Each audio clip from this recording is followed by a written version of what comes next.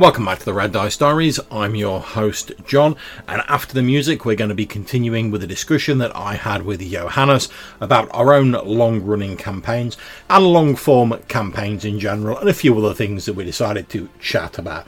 So, cue the music.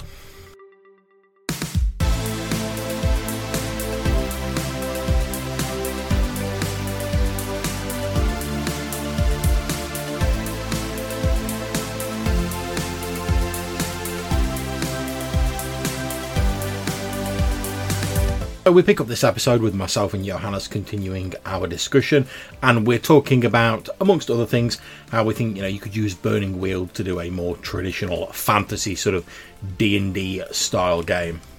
Yeah, I've got to admit the only way out, like if I was going to be running a Burning Wheel game, the only way I could really see it sort of working in like a more sort of standard like D&D mold was if for the first session you were like, just like maybe before the session. You were like, here's the starting scenario. You all live in a small village and you're all farmers or whatever around the village. Mm-hmm. And the very first session, the village is going to be attacked by orcs who are trying to do X, Y, and Z. And then you could come up with your beliefs based on that. And then I think, as I do with OSC anyway, like at the end of each of the sessions, I normally say to you guys, like, right, what's the plan for next session, so I can plan ahead. I think in this case, I'd have to say, get it down in a more sort of concrete way for Burning Wheel and say, right, what are you guys planning to do next session? And then maybe between games I could be like, all right, just to remind you guys, next session you're going to be, you said you wanted to travel to the northern fortress to try and get the dwarves help against these orc raiders and maybe try and discover where the raiders are making their lair, and then people could come up with beliefs based on that. That's the only way I could see it working with that sort of like Arthur economy that the game sort of relies on. But again, as you were saying, I still don't think you'd be making the most of the system, if you see what I mean. No. And you would be making it harder for yourself than you need to at that point. Yeah. But that is an excellent, by the way, an excellent Burning Wheel game that I would delight in running. Everyone make a character that's in this village, and the village is going to be attacked by X, like whatever, like zombies or whatever it is. That would be a brilliant game. I think that would be a lot of fun. I think it'd be cool as well because if you just said like, create characters who are in this small sort of town/village, you based on what the players create, you can then sort of use that to intuit more about the village. Because if everyone goes like, we've all just created like two life path like peasant farmers or whatever, you're like, so it's a small like farming village. Whereas if someone's like, actually I'm like a minor noble, you might be like, maybe it's slightly bigger, or maybe there's like a noble family who like rule this village, or like the sort of burgomasters or whatever of the of the town.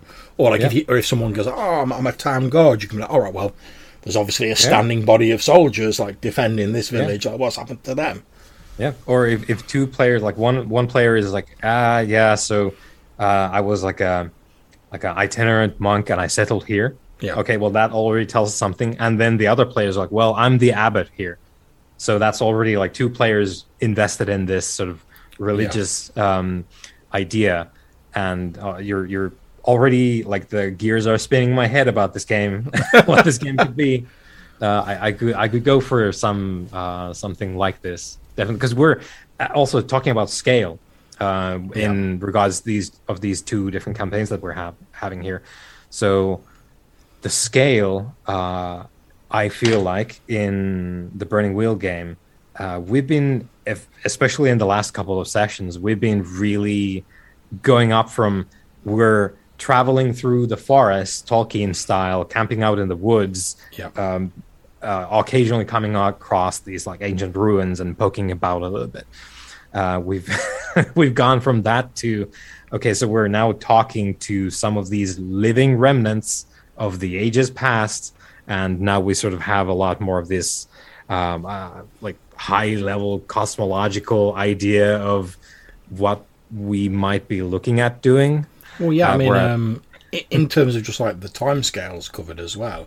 I mean, we've done like the one sort of 10-year time jump in like Smoke and Snow. Yeah. But by and large, it's like, maybe like a week or two passes like per session, depending on what you're doing. Whereas we've sort of done sessions like that in Chronicle of the Crowns. But like I say, last session, there was over a year of game time covered in that session, and we sort of we sort of played out like selected events throughout the year, and then we were like, right, okay, so we're all doing our training and whatnot. We've all like hooked up again at the end of the year. Now we're going to tie up these few last little bits and pieces, ready for potentially the next big push against the undead wannabe king and his like armies. So I personally feel that, like I say, as a player in Burning Wheel and like the person who runs GMs at Smoke and Snow, I feel like which is pretty much what we're going for. I feel like the scale of Chronicle of the Crowns, it's a lot grander in scale. It's a lot more sweeping, I suppose, is what I'm trying to say. For some reason, the word operatic came to mind, but that maybe that's a little pretentious. But we did have an actual opera in the game. In the game. So. But you know, when I sort of think about Burning Wheel, I think of it like, you know, in the Lord of the Rings films. You know, like occasionally you get like the big like sweep, so like at the very start of it, you get the big sweeping vistas, and you get like the voiceover, and it's like, oh, and the ring betrayed Isildur to his death, and things which should not have been forgotten were lost, and you see just like a montage of all that happening, and it's like, oh, we haven't, even with the extended editions, we haven't got time to like tell you all this like 1,000 years of history in like one film. So casually cover the Silmarillion. Yeah, so that like, we're just going to give you like the Clip Notes version of it in a little montage, and then we're going to move on to like the more immediate thing. I feel like we've got that sort of sense of scale in Chronicle of Crowns, mostly not hundreds of years, but we've got that thing where you can be like, oh yeah, like a week's passed, a year's passed, and also that's allowed you to like move events on. Because you're like, oh, a year's passed, like, oh, that undead army that were like far up in the north, they ain't so far away now, they've like moved out of it. And knocking on the door now. Yeah, and things were like Lord Beric, who was like an allied lord.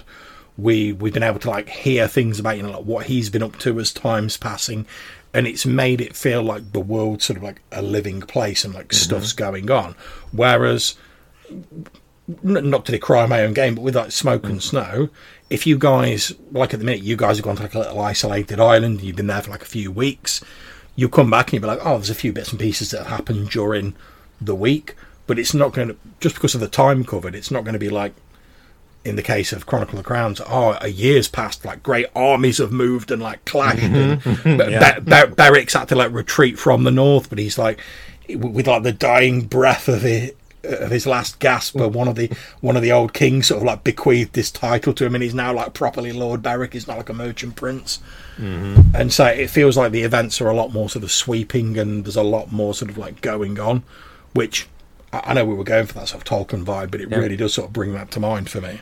Yeah, and to come back to your Smoke and Snow game, I think the like it's not on the face of it, like there's some differences in the sort of scale of time and the events that happen over the time, but I think there's also a little bit like under the surface similarities between these two things, and I think probably the big difference there is because you had basically in spoilers, I guess, for Smoke and Snow, there was that event where we basically, this is how I conceptualize it anyway, we kind of restored the world to its original state by like taking this piece of the world that had been shunted into like a pocket dimension, and we sort of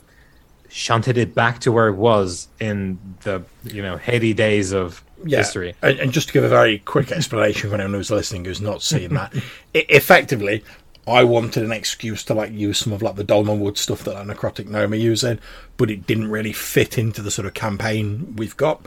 Obviously, one of the big advantages of like D&D is it's like there's all different planes and stuff like that, demi-planes and whatever.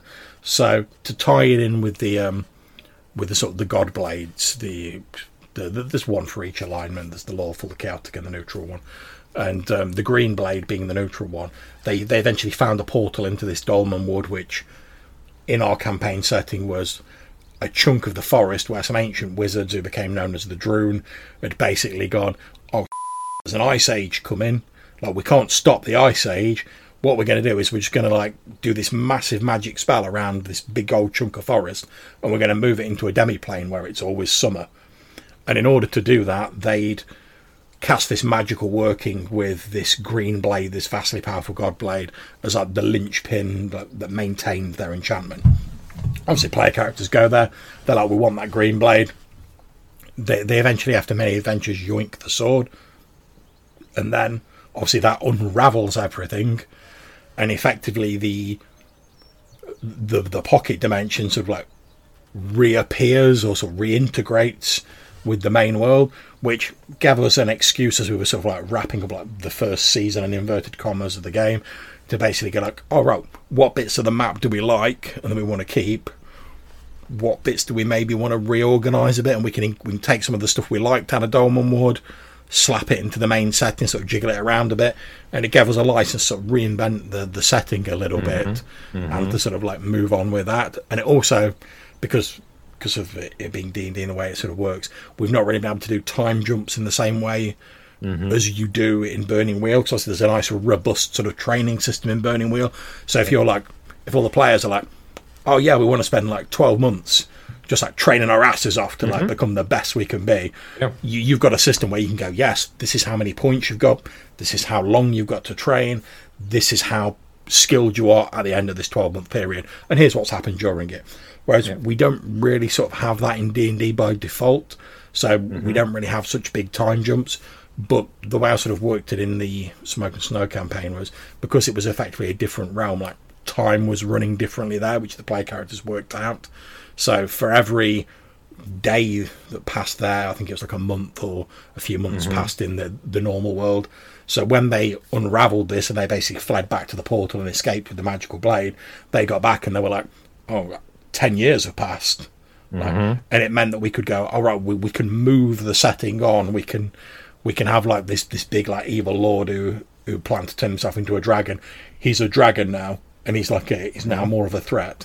Oh, this vampire lord up in the north, he's found in some like Transylvanian style like Dominion up in the north, and we could just sort of like move everything on a bit without me basically saying like, oh yeah, I know you guys have potentially spent like 10 years just like training your asses off, but like you're still like level 8 fighters. Here's your I don't know, new beefier character art.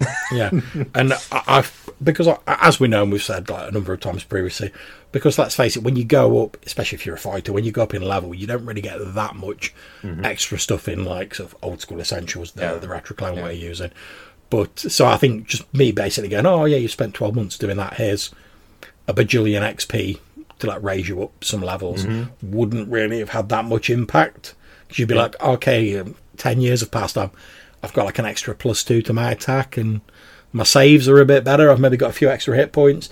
Whereas when we've just had like a year in Burning Wheel, and we're like, oh yeah, I can see that because I've spent all my time training with like this guy, my like skills have gone up in this area, and I've focused on this, and that's how I've improved. It feels like there's more of an impact with that sort of like that training montage and that passage of time in Burning Wheel. Yeah, and I suppose for Smoke and Snow, like speaking as a player in that campaign, the thing that I get from these a few time jumps that we've done, especially the big one, the 10 years, and the recreation of the world. Speaking of the scale, let's put a pin in that before I forget my current point. So, the thing that I get from the OSC sort of elided time is basically the events that have happened there. As a player, I don't even go into the game. If you would say like, okay, so we're going to jump ahead 6 months, the thing that I would then be immediately interested in is, okay, John, tell me about X, Y, or Z in the game world. Like, how have those things progressed? Yeah. And what could I now do as a result of that? So I would be like, my quote unquote, I don't know, like the result or the reward of this time that we've spent would then be to just immediately pick your brain and the setting for the new, fresh and exciting things that I could engage with. So, and that was one of the things I enjoyed about the sort of 10-year time jump in Smoke and Snow, because like, if not the first, but like the first couple of things you guys said, once you confirmed, yes, 10 years have passed. The first things that came up is one of you was like, oh, what about that lord who's trying to like become a dragon, like that you found out about when your magic swords that read his mind. You're like, oh, how's that happened? And then we had Rob, who was like, oh, I made that like deal with that hag where I was going to sort of like help her find a student like in a few months, and it's been like 10 years. Like, oh, what's going to go on with that? So I really enjoyed the fact that, like I said, the first couple of things you guys reacted to, as you were just saying there, was like, oh, how have these things that we knew were on a sort of time scale, how have these things changed? Because we were sort of expecting to be here and like sort of witnessing them as they happen, and we're not. We've sort of jumped to the end of them. So what's the new status quo, effectively? Yeah, and I think that also to sort of contrast to, again, I think for me specifically, because I go into Smoke and Snow looking at this thing that we've collectively painted and which you have provided the foundation for, and now we've messed around in. I look at it and I go, what shall I pick to like it's a buffet of things for me to engage with and the other players to engage with. And in a sort of inverted way, is that this in Smoke and Snow, it's me going towards events, right? Yes. Because I'm going towards, let's say, the Fire Lord, because we sort of determined that guy is really bad news already, like 10 years ago, and now he's even worse news, except weirder this time.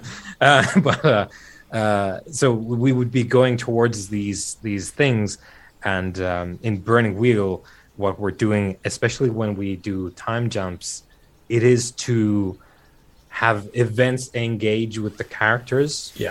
Whereas I feel like it's not strictly the opposite, because of course we both run sort of D20 style games where we have these big moving setting elements that, like, by virtue of their own nature, they collide with the players without the players doing anything. They might just be off doing this thing, and suddenly these guys come in and they have a whole thing that you didn't know about as a player, but now they're here and you need to do something about that. Maybe in Burning Wheel, that's sort of the like when you do a big jump, it is in order to basically get hit by the next thing.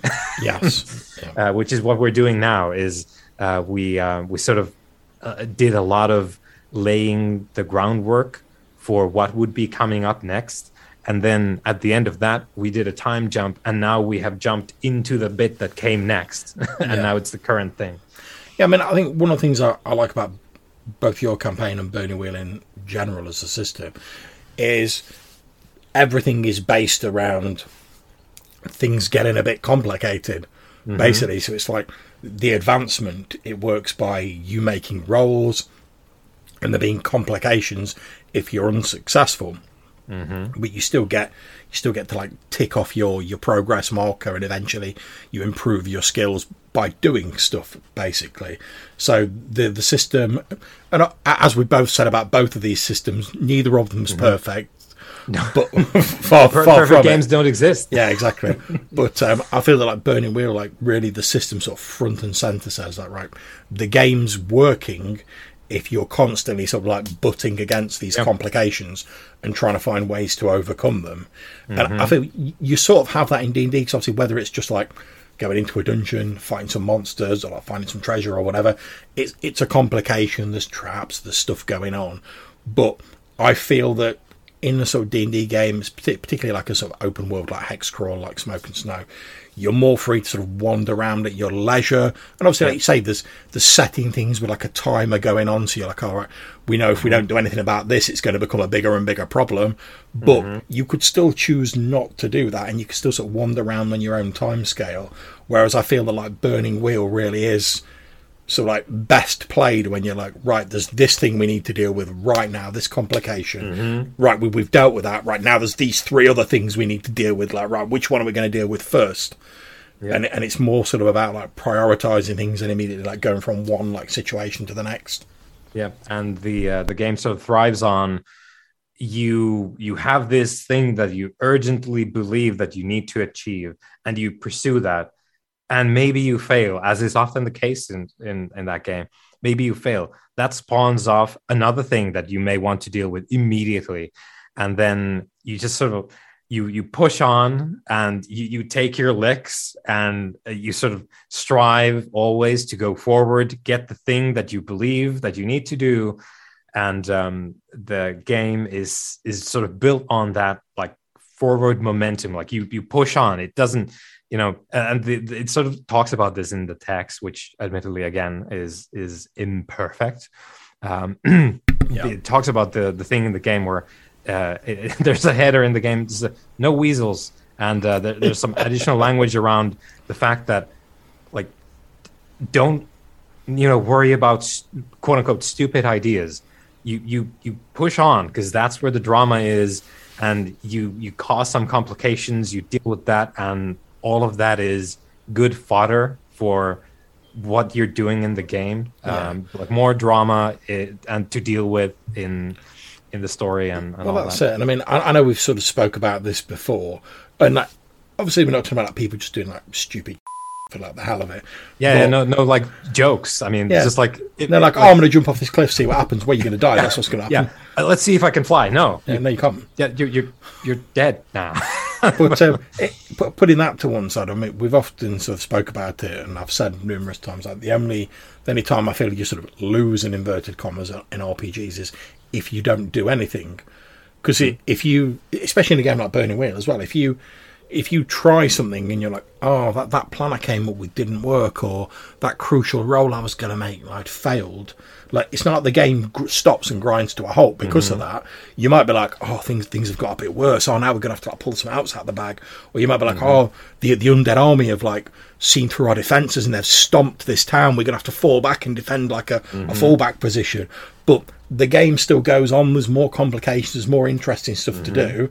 And obviously, if you win as well, if you win against the undead army, your defense is perfect. Everything goes the way you want it to. You crush them. It's not like, oh, congratulations, you've won the game. That's it. Yeah. It's over. It's like, right, you've defeated this undead army, but like, where did they come from? Like, what about the guy who originally like raised them? Or there's always like a greater evil or another challenge to face.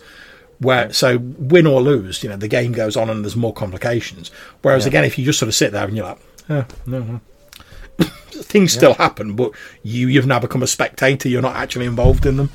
Yeah, and a good sort of addendum to that is as well, like death isn't really like it's very easy to get yourself killed in Burning Wheel if that's the kind of game that you're playing. Now you need to calibrate for the kind of thing you're doing in Burning Wheel, as we have, I think, often talked in those sessions as well. Like you use the bits that fit the thing that you're trying to do.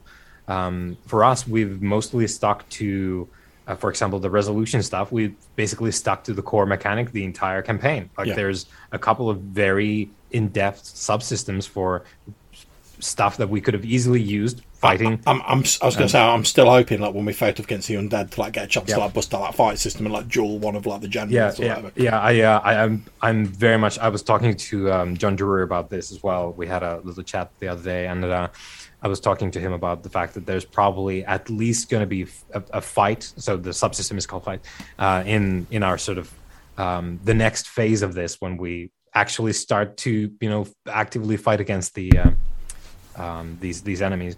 But what I was going to say is, like, it's a system where if you can pick the things that you need to produce the thing that you want, that's great, because you don't need the rest.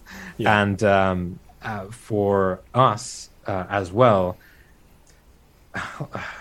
I don't like, there's been very few places where outright death would have been the thing that would have happened. Bad things, very consequential things that are very unwelcome to the characters in the game, no doubt. I don't know, man. I thought I was getting pretty close when I was like frantically defending against that Shadow of Despair and just whooping me all around the room. Yeah. But the thing is there as well, like, as is often the case in other games as well, that like, maybe this is a me thing, and some other people I know feel the same, but like death in general is often not the most interesting thing you could do. And for me personally, I'm gonna gravitate towards like, how can we make this, you know, interesting and weird? Not to say that I've like, and then clowns come in and they stop the Dark Lord. Like, no, not that kind of weird. But if you guys lose against this like Dark Overlord, we don't, unless we decide the game stops there, we don't need to. Maybe you guys are now like the unwilling participant. Like you're the vassals now. Like King Cameron is now a vassal king of this Dark Overlord. And now the game transitions into you guys being like, well, we need to fly this flag for now, but on the down low, we have the resistance. And then it transitioned into like you guys trying to undermine this thing while trying to, you know, not get killed. Well, that's it. I mean, from my own point of view, I mean, obviously, as we know, sort of like the OSR games can be pretty deadly. You know, as we saw last session in Smoke and Snow, you guys were exploring like this 3-level dungeon. You got rumbled by like one of like the acolytes of like the necromancer in this dungeon, who like runs down to the floor below like, oh master, they've invaded the dungeon, and he's sent, I'm like, all right, he's got like 14 zombies on like the level below, right, okay, he's gonna send them up the staircase to like deal with you, and you guys took him down, but you were in like quite a bad way. You've got like one like NPC with like one like shonky like healing potion on him, and he's like, and I'm in that sort of situation where, like, because I know OSR games are lethal, like, I never mind if someone, like, dies, you know, like, if that happens, that happens. I try and just sort of, like, play it out as I would think, like, this acolyte runs down, he's like, oh, master, they're invading. He's like, oh, well, I could go up and risk myself, but, like, I've got all these, like, zombies, like, knocking about. Like, I'll just send them up and, like, see what happens. Worst case scenario, I've lost some zombies. I'll go up and have a look later. And so you guys look like you're all gonna get taken out at one point. And I'm like, oh, if that happens, you know, it's unfortunate, but it happens. But I'm always quite glad when it doesn't happen. So like in that scenario where like Dave's like rogues, like, oh, I'm faster moving than these zombies. I'm gonna lead them a merry dance around the dungeon away from you guys and like gradually snipe at them with my bow and like take them out. And then it's like, oh, while I'm doing that, like the NPC guy can like split his healing potion and like at least get you like moving again. Even drag your bodies away from the site of carnage. Even though you're only on like a couple of hit points. So like, even though I'm like, oh, do you know what? If that hadn't have happened and you'd have all died, I'd have been like, it's unfortunate, but it's what happened. But I'm always quite glad when it doesn't happen, because like you said, I think going into the next session, we're in a far more interesting, albeit it's still hazardous position, because you guys are like, oh, our two main combat guys, we're pretty much out of it. We've got our backs against this magically locked like gate, which we don't know if we can get through to escape. If we do escape, we're still like far underground in like a hostile like cave structure, and there's probably going to be some more undead coming up soon, and like whoever sent them, there's like necromancers obviously down there. You've not really got any sort of magic users in the party. Obviously, we'll hopefully have Rob back next session, so you'll have like someone who's on a bit more full scale, but you still only got like Dave's rogue who's sort of like doing all right, but he's still quite injured. You and Darren's characters are pretty like, a strong wind could like blow you over, and then you basically gonna have one person on like full strength, really. So it's still not a great position, but it's a more interesting position to start in, rather than me just next session being like, oh yeah, you all died next session. Like, so what characters are you guys gelling for like this session? Yeah, I definitely thought we were gone. Yeah, because I know that like Dave's character has a lot of tricks. Yeah, but you know, 6 zombies, like if they get within hand's reach now. Yeah, that was the thing I thought, because I mean, I think he used the terrain quite well, and he sort of like, he was like, all right, as long as I can stay ahead of them and keep shooting, eventually I'll wear them down, because they always go last in initiative because they're zombies. They're always really slow. They've only got 1 speed. They can't run or anything. So if I can just keep ahead of them, I can just keep whittling them down, and eventually I will take them out. But like you say, if you got into a situation where like, oh, I've accidentally backed myself into a corner, oh, now there's a couple in combat with me and I can't just run off, then he'd have probably been in real trouble, because he's not like a frontline fighty character. No. But to further contrast that as well, because like my second longest campaign that we've done with this sort of sphere of people that we play with, is the Stars Without Number game, which is also, D20 adjacent stuff. We've, like, death is on the line there as well. These games, I think the concept changes my sort of natural tendency to, even though like Burning Wheel is, I'm switching the threads here a lot, but it'll come back. So Burning Wheel has built-in mechanisms to basically reinforce what I just said previously, where like death is like not the thing that will necessarily provide the most interesting stuff, and also you as a player in a Burning Wheel game, you have a lot of opportunities to say, yeah, I might have gotten, tagged real bad by that guy with that giant sword, but I have the will to live. Now, that doesn't mean you get off the hook. No, that means now your next 5 years, you're in the dungeon recovering from your wounds, and the Duke comes by every month, like once, and mocks you across the cell, and we transform the narrative to something else. Now you're wasting away in this dungeon trying to recover from this horrendous wound that you sustained, but you're still alive. But now the game is different. So Burning Wheel does that by design, and I sort of, regardless of the game, I also gravitate towards that kind of idea where you take the consequences, but you don't necessarily stop the game. However, for example, with Stars Without Number, and of course I've played in numerous D20 games that you've run, and death is something that has occurred to me often in those games, and sometimes in the ones that I've run as well.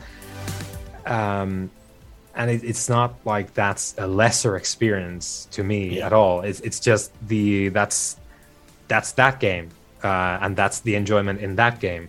The specific threat of that specific situation, like we were just in with the zombies in your Smoke and Snow game, that was exhilarating. It is always exhilarating to me in your games when I'm the guy supposed to be out there with the shield, and I'm on one hit point. Like I was a lot of the time in the last session, I was on one hit point, and I'm like, well, this is really fun because the stakes are incredibly high here.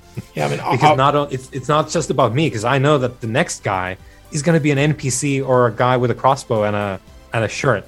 Yeah. So it's not just about me as well. I might die, but these guys will die faster than I will. Okay, so that's it for this episode. We hope you're enjoying our continuing discussion about long-form campaigns, Burning Wheel, and the games that we've got going on at the minute. We're going to continue this in a future episode. If you've got anything you'd like to say to us about these episodes or others that we've done, maybe you'd like to tell us what your favourite long-form campaign is, why you like long-form campaigns, or why you prefer shorter games. Either way, you can get in touch with us a number of different ways. By leaving a voicemail message on SpeakPipe or Anchor, or you can send us an email to rddrpgpodcast@gmail.com. So until we see you again, take care, stay safe, and whatever you're playing, have fun.